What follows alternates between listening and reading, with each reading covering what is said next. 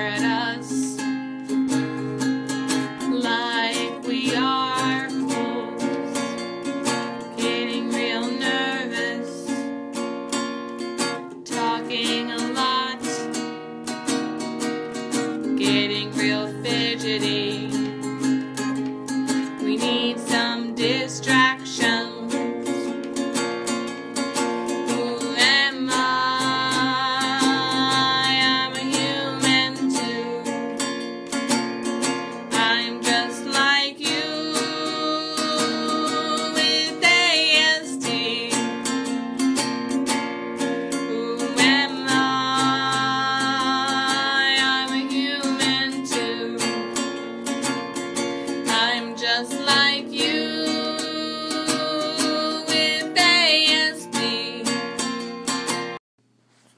Hello everyone, and welcome to Autism Stories, where we connect you with amazing people that help teens and adults with autism become more independent and successful. I'm your host, Doug Bletcher, the founder of Autism Personal Coach. There are many people with autism that not only have a passion, but are very talented in the field of technology. In this episode, we will discuss the technical interview process for those with autism with Tim Goldstein. Tim is the author of Geek's Guide to Interviews, 15 Critical Items for the Technical Type. We hope you enjoy today's conversation. Tim, thanks so much for joining us today. Well, you're more than welcome. I'm really glad to be here. Now, you were diagnosed with Asperger's syndrome at 54 years old. How has that diagnosis impacted your life? Well, it's had a number of different changes. You know, I always knew prior to that I was a little different than most, but never knew why. So first off, it impacted me, and now starting to understand where I've had the challenges. I've had great successes, but I've been, had great failures and been fired a lot too. And it finally made sense out of the whole thing. And then secondly, it kind of put me on a whole different new trajectory of my passion and what I was chasing after, which is now to help people understand that autism is not just a childhood condition; it's a human condition, and there's all kinds of us adults floating around that are diagnosed or not diagnosed. But most people don't think of that; they think of children. Mm-hmm. Now, in doing research, for this podcast, I learned that technology has always been a part of your life. When were you introduced to technology, and how did that go about shaping your life? Well, of course, I'm 59 now, so when I was younger, technology meant very different things than technology means now. I actually grew up on a farm, and my dad was a diesel mechanic. So, technology back then was more mechanical kind of things and such.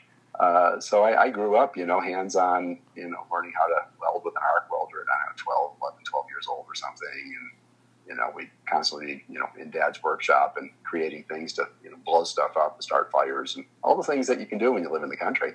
So, pretty much from the beginning, I've been technologically oriented.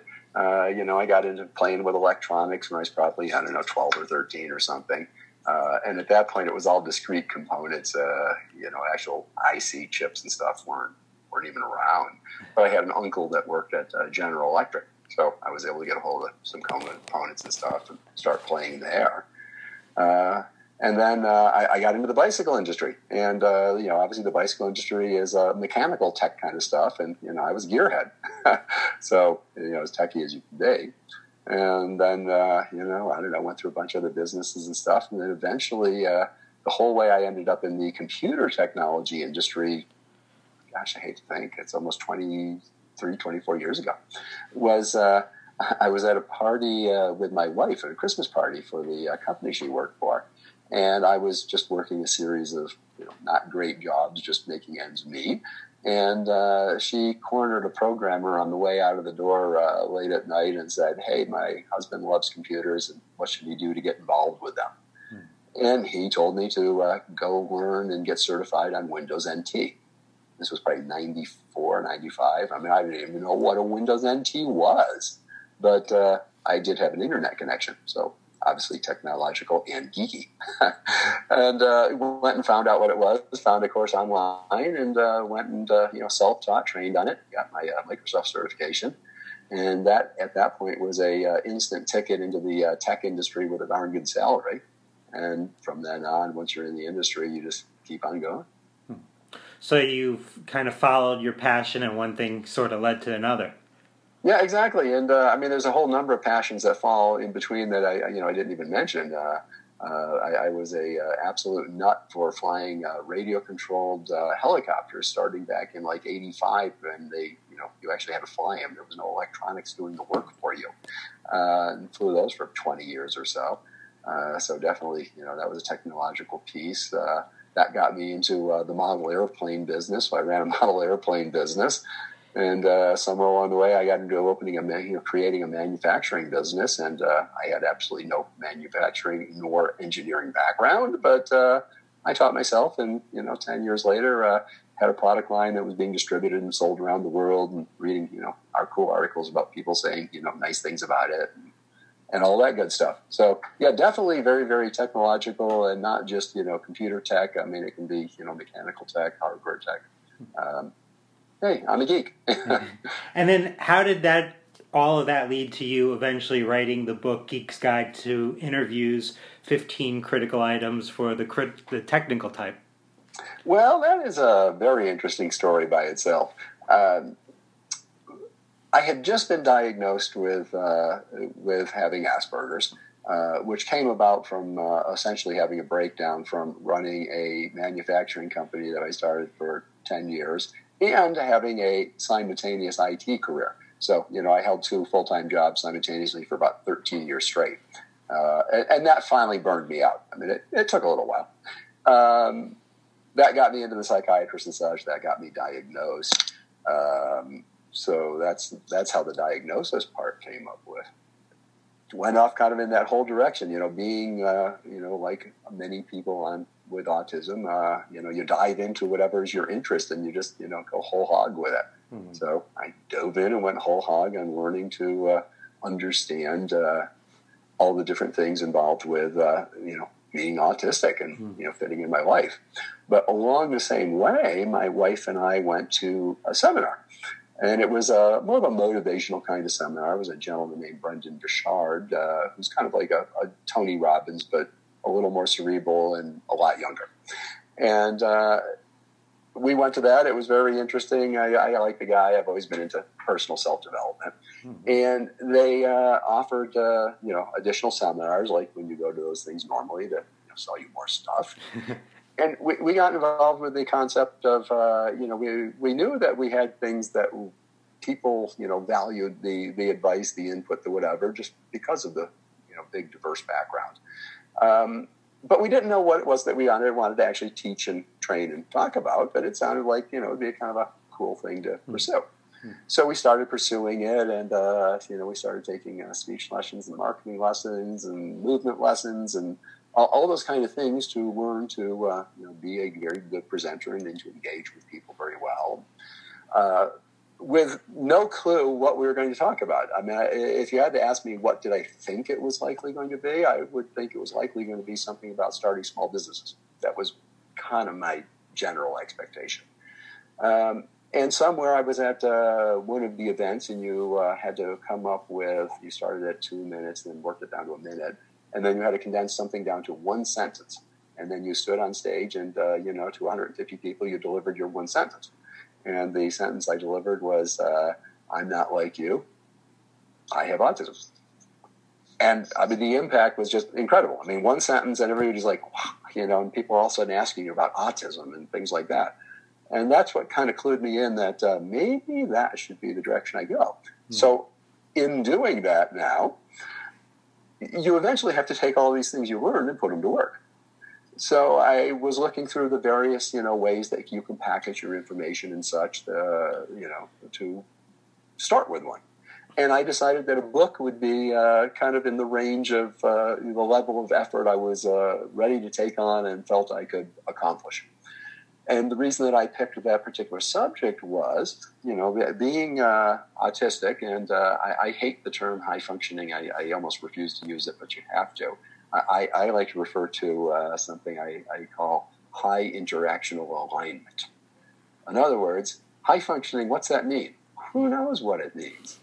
But high interactional alignment means in that particular environment, you're probably going to interact okay. So depending upon the environment, you might interact okay, you might not. But it says nothing about, that you have anxiety, that you have, black and white thinking, that, those kind of things. I kind of recognized that, I had pretty high interactional alignment in the interviewing process because I'd been fired so many times. So I had probably gone, I think I went about 14 interviews in a row getting the job offer. So I figured I was fairly effective. And I got to know a lot of the recruiters, the hiring managers, those kind of things. So I said, hey, I already know the people I can go interview. I'm certainly experienced and, pretty successful at doing it myself. And I sure recognize that technical people that I've been working with, and for the last, however, 15 years, whatever at that point, struggled very frequently with interviews. And it was quite obvious as I learned more about autism that they were either autistic or what I refer to as functionally autistic. So they may not meet the DSM check marks, but if you were to put them together with a bunch of autistic people, you and I probably would never figure that out. They just all seem the same. And I recognized there was a huge amount of that in the tech industry. And they, when I went and interviewed the recruiters, the hiring managers, the HR people and such, the answer was very consistently that tech people have a number of areas that they fail in interviews in. And they all deal with symptoms of autism. They socially just don't interact correctly. So people go and they're not going to fit on the team because, they just couldn't chat about anything, or, they might have the challenge of they take a little longer to pull all their thoughts together because they're trying to pull together so much information and not reply immediately. So people go, oh, they must not know their stuff. Not that, no, they know so much stuff, they're trying to get it down to your level. Right. So, people interpret it wrongly, but, we all know that reality is the way you see it, not what is actually out there. So they interpret it as being, no, this one is probably not a good candidate at that point. So I was quite aware that the people I worked with needed help. I was pretty good at doing it myself, and I had very good access to be able to interview all the people who do the interviewing and hiring processes anyways. And like I say, what I found was very, very consistent. And it came down to communication, social issues. And in the communication, it was generally not being able to give a concise answer. That was the biggest problem. The opposite problem, which, is also common, is giving too little of an answer. Somebody asks, a question and the answer is yes. That's all they give, yes. Or they give, 5 minutes or so technical stuff that people glazed over and, gave up on you anyways. So with all those things, then feeling I could write a book, I said, hey, I went and interviewed the people, sat down and wrote the book. And really, more than anything, was doing it as kind of a gift back to the technology industry and all these people that helped me have a phenomenal career.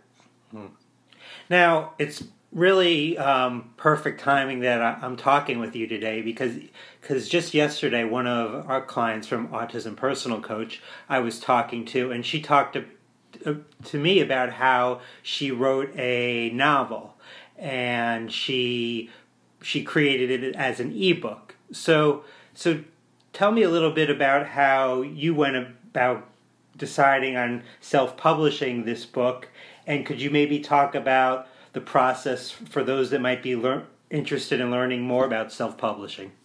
Yeah, I mean, it's really not as hard as anybody tries to make it out to be. And you don't have to go out and pay for a $3,000 seminar to learn how to self-publish a book. While there are plenty of people that will charge you that to do it, I mean, it's really totally unneeded. There's plenty of things on the internet that will help you understand how you should arrange a book, how you should arrange chapters, those kind of things. And of course, if you've read a number of books in your life, especially if they've been in the genre you're going to write in, you already have a feel for how it should move, how it should flow, things like that. So the writing just comes down to sit down and tell yourself you're going to write it. I personally have kind of a methodology that I use, and the methodology is that I use a program that's called the type of program is called mind maps, which I don't know if you're familiar or not. For the listeners who aren't familiar, a mind map is basically a way to just record your thoughts, and they each go in kind of like a little little bubble on the screen, and they're all hooked together, chained together. So you could have a chapter hierarchy, and then underneath the chapter have what the sections are in the chapter. So I sit down and first go and work out what's my chapter structure going to be. What are the topics I want to get covered, and what would be the sensible order to get through them. And then I, go and sit down and start filling into that mind map thing underneath that of what, within that topic now, what are the specific detail areas I want to cover. And in the particular version I use, which is a program called XMind, and the reason I use that one is it's supported on Mac, PC, and Linux, so it doesn't matter what box you're working on, you can share the files. And you can generate the output into a Word document, and it spits it out as a Word document outline. So now you just sit down and you just, if you know your subject and it says, you're going to write about how to dress for an interview.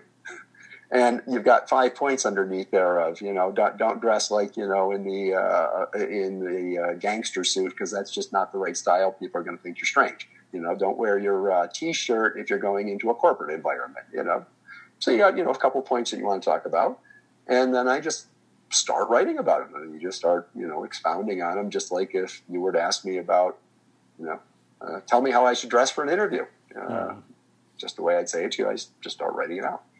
And then, it comes down to doing the normal editing stuff. You read through it yourself. You realize that half your thoughts didn't make sense, and, you edit them out. You get them as clear as you can. And then, you've got to hand it to somebody else to look it over and edit it, because you know what you're trying to say. So even if it doesn't say it real well, you get what you're expecting. So you got to hand it off to somebody else so that they can read it and give you, good, valid feedback.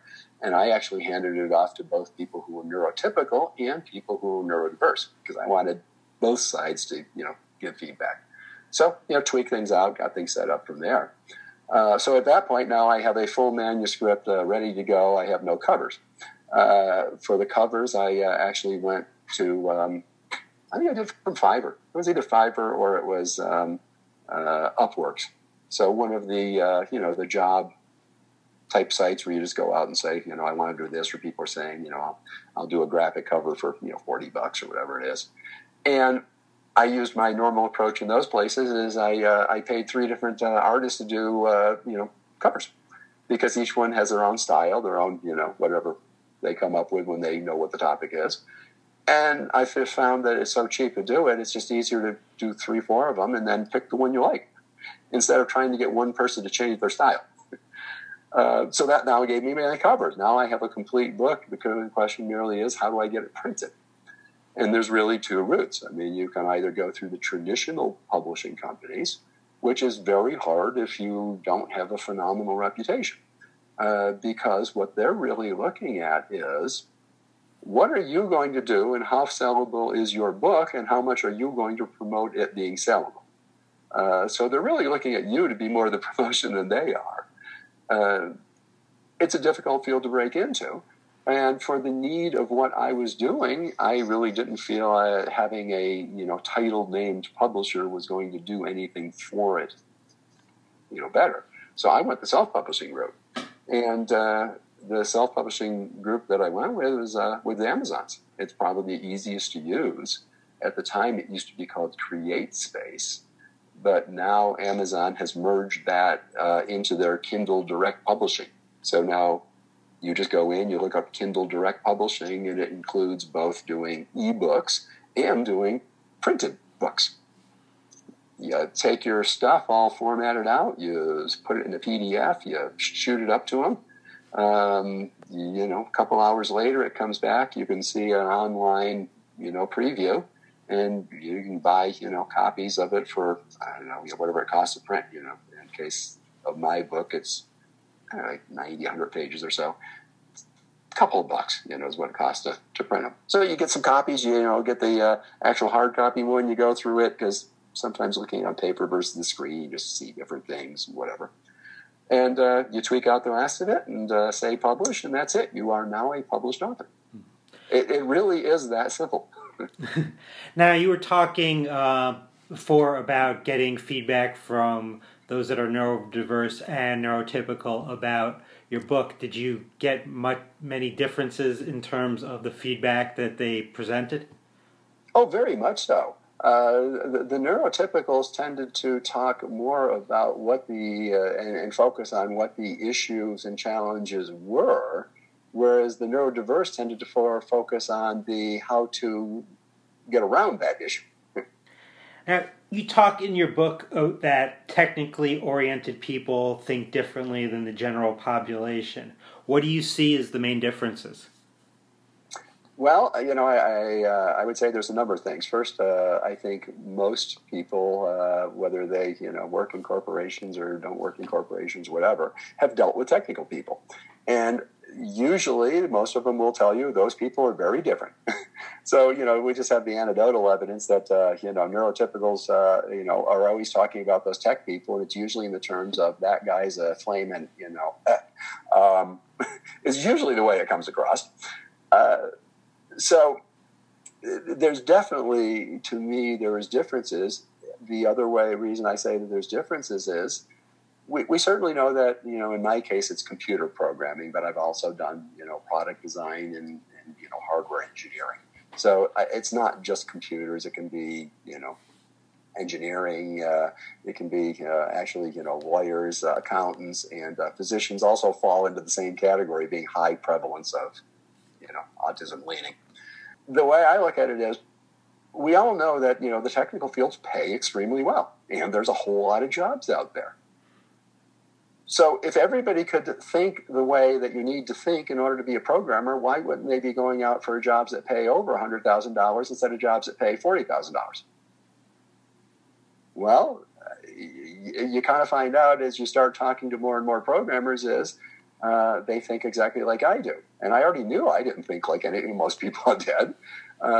So that's kind of how I, came to the conclusion. And then as I started talking to, psychiatrists that I were going to and such, and he would say, yeah, a good chunk of my autistic, ones that are, again, I hate the term, but high functioning, tend to be in technology industries or CEOs. So, there was some confirmation. And then I'm not sure if you're familiar or listeners are familiar with the autism at work efforts that are being done by some of the biggest corporations in the world. But they have also targeted that a lot of the traits that people with autism have make them very, very valuable in the tech fields. And they're out creating programs specifically to recruit those people and to be able to support them once they get there and keep them there. Both anecdotal and, a whole lot of other people chasing after that group, knowing it's the talent group they got to chase because we don't have enough of those kind of skills around right now. Now, in getting a job in the technical world, you talk about the importance of working with a recruiter. Why is this so valuable in the job search? Well, I think it's valuable whether you're neurotypical or neurodiverse. And of course, in general, the recruiters are going to be more useful and valuable the higher the pay of the job is, because they get paid on a commission basis, not out of you, but out of the company. So, they're going to put a whole lot more effort into a computer programmer that's, web developer at $75,000. They're going to put a lot more effort into than finding somebody that's going to be a $45,000 job, because they're going to make almost double the amount of money out of it. So where it really helps is a lot of the issues that were, came up that neurodiverse, autistic people have in the whole job market, the recruiters can help bridge around for you. I mean, I've dealt with recruiters, and this isn't one of the big challenges I have. I tend to be pretty good in outward communication. It's reading faces and body language where I just, totally blow it. But fortunately, interviews are pretty scripted, so you can get away without reading as long as you can transmit real well. And a lot of people, though, who don't have quite that strength of interviewing abilities, if you're working with a recruiter, the recruiter's already in contact with the hiring manager. You probably can't get a hold of the hiring manager. The recruiter, if he has any relationship with them, can say, hey, I've got this person that I think would be wonderful for the job, but they don't interview really well, but technically they really know their stuff. Would you consider at least talking to them, but understand that, their responses are going to be, and, whatever. So they can serve as a bridge for you and essentially serve as the communication piece that both communication and socially. They're networked a whole lot better than most, autistic people are networked. So they are just a phenomenal tool to be able to find jobs. So instead of finding a job being you out hunting for it, it now becomes you just talking to a bunch of recruiters who are out doing all the work for you. Now, there's certainly a difference in recruiters that can be helpful and those that may not benefit you as much. What are some things someone should look for when they are looking for a good technical recruiter? What I personally have found has been the most helpful, useful, best ones, and truthfully have often become, long-term friends, are more the small, local, boutique kind of recruiters. The big national recruiters, it's a numbers game. I mean, it's a mill. They go in and they tend to get, young people who are newer into the market, promise them they're going to make a fortune, put them on the phone, just, hammering, smiling, and dialing. They're not going to help you very much. But when you get to the more smaller, local, boutique kind of recruiters, they build relationships with all the companies in town. They're willing to work with you. They're in it for the long term. They're not in it because somebody said, oh, man, you're going to make, $100,000 the first year. By the end of the first year, you washed out. They've been, recruiters for, lots of them I've worked with have been recruiters for 15, 20, 30 years. I mean, they're professionals at it, not, hey, here's a great job, you'll make a lot of money, and then you fall out of it because, you stink at smiling and dialing. Because that's how the big companies work. They don't work on really, they say they want to build a relationship, but that's really not the truth. So that's the first thing is I tend to, if it's a national company, I tend to shy away from them. Those aren't the ones that I try to build connections with. I mean, if one reaches out to me and it's a great job offer, I'll work through them. But they definitely don't provide as much service, benefit, and effort, I've found, as the more local type. Essentially, if it's the kind of place you can go in and the principal people are actually there, that's probably a good recruiter facility to work with. They're around, they're local, they know you. It's not being managed by, high up with, crazy orders of, you got to make 2,000 calls a day or whatever it is that you see with a lot of the big nationals. Another thing that I personally just totally avoid is any recruiter that just sends out the form that says, fill in this form with the numbers of years you worked in this and this and this. And you got my resume. If you can't understand what I do, filling out your stupid form isn't going to help. The problem is you can't read the resume. Which is often very true. They're not technical people. They don't understand what it means. So they're trying to turn it into this lowest common denominator because they don't want to do any real work. So if I get one of those that comes through with just, fill in this form to see if you might fit the job, the answer is you just went and found me on a search because I hit a keyword search and you're just sending crap out hoping I'm going to answer it. As opposed to the smaller recruiters tend to reach out personally. And they'll say, "Hey, we saw your resume from Dice or Monster or whoever it is you got it out there. I mean LinkedIn. I mean all those things, and actually be able to talk about. It looks like you fit this position really well. This is kind of what the company's like. This is the general area they're located. Do you think that's something that would interest you and you want to pursue further?" Well, to me, that's somebody I can work with versus somebody that says, fill out my form and I really don't even want to talk to you. So someone that's making an effort to kind of get to know you, build some type of connection with you. Yeah, because what you really want is you want them to understand you at the level that they can go in and sell you on your strengths, because we all know if you're autistic that there are weaknesses. Again, I tend to be pretty good at covering them, but if you're around me long enough, there's going to eventually be a day where there's enough stress, enough anxiety, enough mayhem that autistic things are going to come out.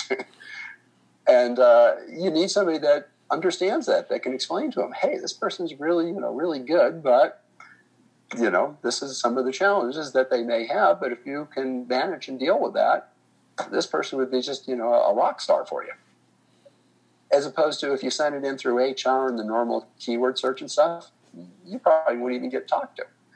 But the recruiter, again, they're in direct contact, so they can sell you to them, whereas you can't do that because you can't. The only way you can sell them is right in your resume. And nowadays, because most larger companies send them all through automated software, you really have to put them in a standardized format that is very, very hard to feature anything that is not a traditional skill. Now, I always find the names of books as well as chapters interesting. My favorite name for one of the chapters in the Geek's Guide for interviews was titled Prepare or Die, in which you talk about the importance of preparing for a technical interview. Talk about what type of preparation is needed for these types of interviews. It's really funny, and I'll give you a kind of an interesting little story. When I first decided I was going to write this book, I went and called a group of people that worked at a company that I used to work at but had been fired from. On the other hand, I actually been very good, the person who fired me and I are still very good friends. I've even gone and done consulting work for him on autism. So, it was one of those things, an autistic thing came out, it violated policy, he just had to fire me. So anyway, I didn't work there, but, connection relationships were good. It was just one of those, procedural things that had to happen. So I took a bunch of them out to lunch. 4 or 5 of the guys that, I worked with, and went around the table and I asked them, what is the biggest challenge that you have when you're interviewing for a job? And one of them expressed it so succinctly, and it was just so great. What he said was, my biggest challenge is getting non-technical people to understand how good I am technically. Mm-hmm. He totally missed the point of what the interview was about. When you're doing technical interviews, you have somebody who interviews you on the technical area. But when you're dealing with the non-technical people, they just go, hey, our tech person said that they have the skills. They're not trying to evaluate your technical skills. They don't know how to. They're trying to evaluate, can you fit? Can I work with this person? Will they work into the team? That's what they want to know. But most technical people aren't good at explaining how they're going to be a good fit for the team, how they're bringing, benefits to the team, to the company. Instead, they want to talk about how great a technician they are. So you're giving the wrong message to the wrong person. So when I say prepare or die, those people, again, those tend to be more, they're neurotypicals. It tends to be the managers. It tends to be the HR people. And what they want to hear is, they want to hear stories. They want to hear something about, tell us the time, and these are traditional questions that get asked. Tell us a time you had a conflict with a coworker and how did you solve it? Well, there's nothing technical involved in that question. So if all you did was study all the top 10 questions for your technology stack that you work on, you are totally unprepared to ask a human interaction type question. So my recommendation is, that there's 5 or 6 questions you're always going to get asked. You're always going to get asked, how did you deal with a conflict with, a coworker? You're going to get asked about, what's the project that you're most proud of? Things like that. 99% of the time, you're going to get a bunch of those questions. And they're going to be probably phrased virtually that way. The problem is you need to answer it with a story. You need to be able to relate to them the way they want to be related to, which is they want to hear about how you had human interaction with this person that you had a challenge with and got over it. But if you don't sit down and do that and figure out what that story is ahead of time, how are you going to deliver that story in the 2 minutes that you need to answer the question? Because they don't want to hear 10 minutes of it. If you use 10 minutes, guess what? Our interview, you get 6 questions, you're done. I don't want to be judged on 6 questions, so you need to answer them quick. So you need to get your stories down tight. You need to know when they say, tell us about a time, that you already have the story that not only you can explain quickly, succinctly, only hitting the points that are important, but that also show that your resolution makes you beneficial to their team. So that's when I say prepare, and that's really what the preparation is creating the kind of stories that the neurotypicals want to hear. In your book, you talked about when you have a face-to-face interview for a technical job, it's rarely about your technical skill set, even when you're asked a technical question. What then do you typically see as the intent of the interviewer when asking technical questions in the interview?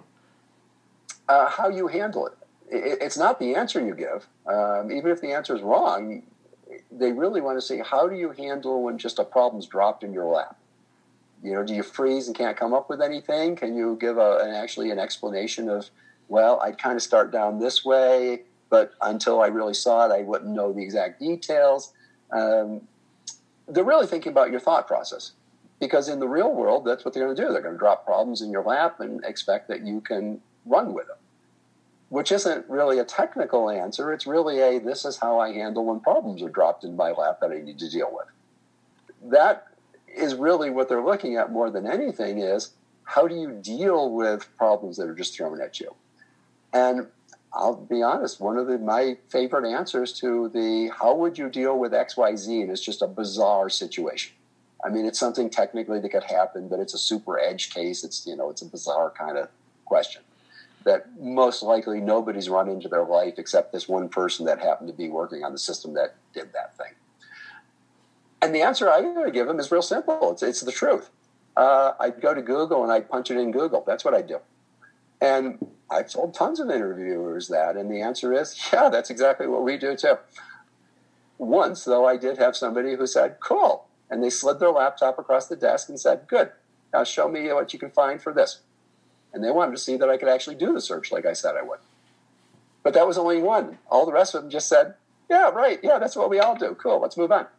In other words, you addressed it.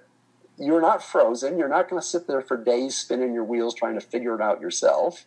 You're going to go out to the resource that everybody else uses and, be effective with your time. Now, I'm often in the position of interviewing people to work for our Autism Personal Coach. My favorite part of the interview is never about the questions that I ask. It's about the questions that the interviewee asks me. So can you talk about the type of questions someone should ask the interviewer for a technical job? Well, we'll first start with the questions, and this would be any job that you should never ask at the interview stage. And the things you should never ask at the interview stage is, how much does this pay? If you went through a recruiter, you already know the ballpark they're going to be paying in anyways. If you didn't go through a recruiter, you don't know. But that's a what's in it for me question, not a what I'm bringing to you kind of question. Another thing is don't ask what the benefit plan is. Don't ask how many days of vacation you get. Now, something that, the kinds of questions that I find are good and that they very much like and respond to is, give me an example of what a day in the life of doing that position would be like. Tell me about how the company, looks at, if you have particular things that you support, whether it's, green energy, whether it's, whatever discrimination. And for me, it's autism. So, one of my questions is, how does your company handle dealing with people who are on the spectrum? And I just ask them straight out. I don't necessarily recommend that question for everybody, but I'm in a little bit of a different situation. If you just type my name in Google, I'm come up as number one under saying neurodiversity. And if you hit the page, the first thing you see is me speaking saying, I have autism. So better I tell them up front and kind of clue them in than they find out afterwards. Now, if someone wants to get a copy of the Geek's Guide to Interviews, 15 critical items for the technical type, how would they go about doing that? Amazon.com. Very simple.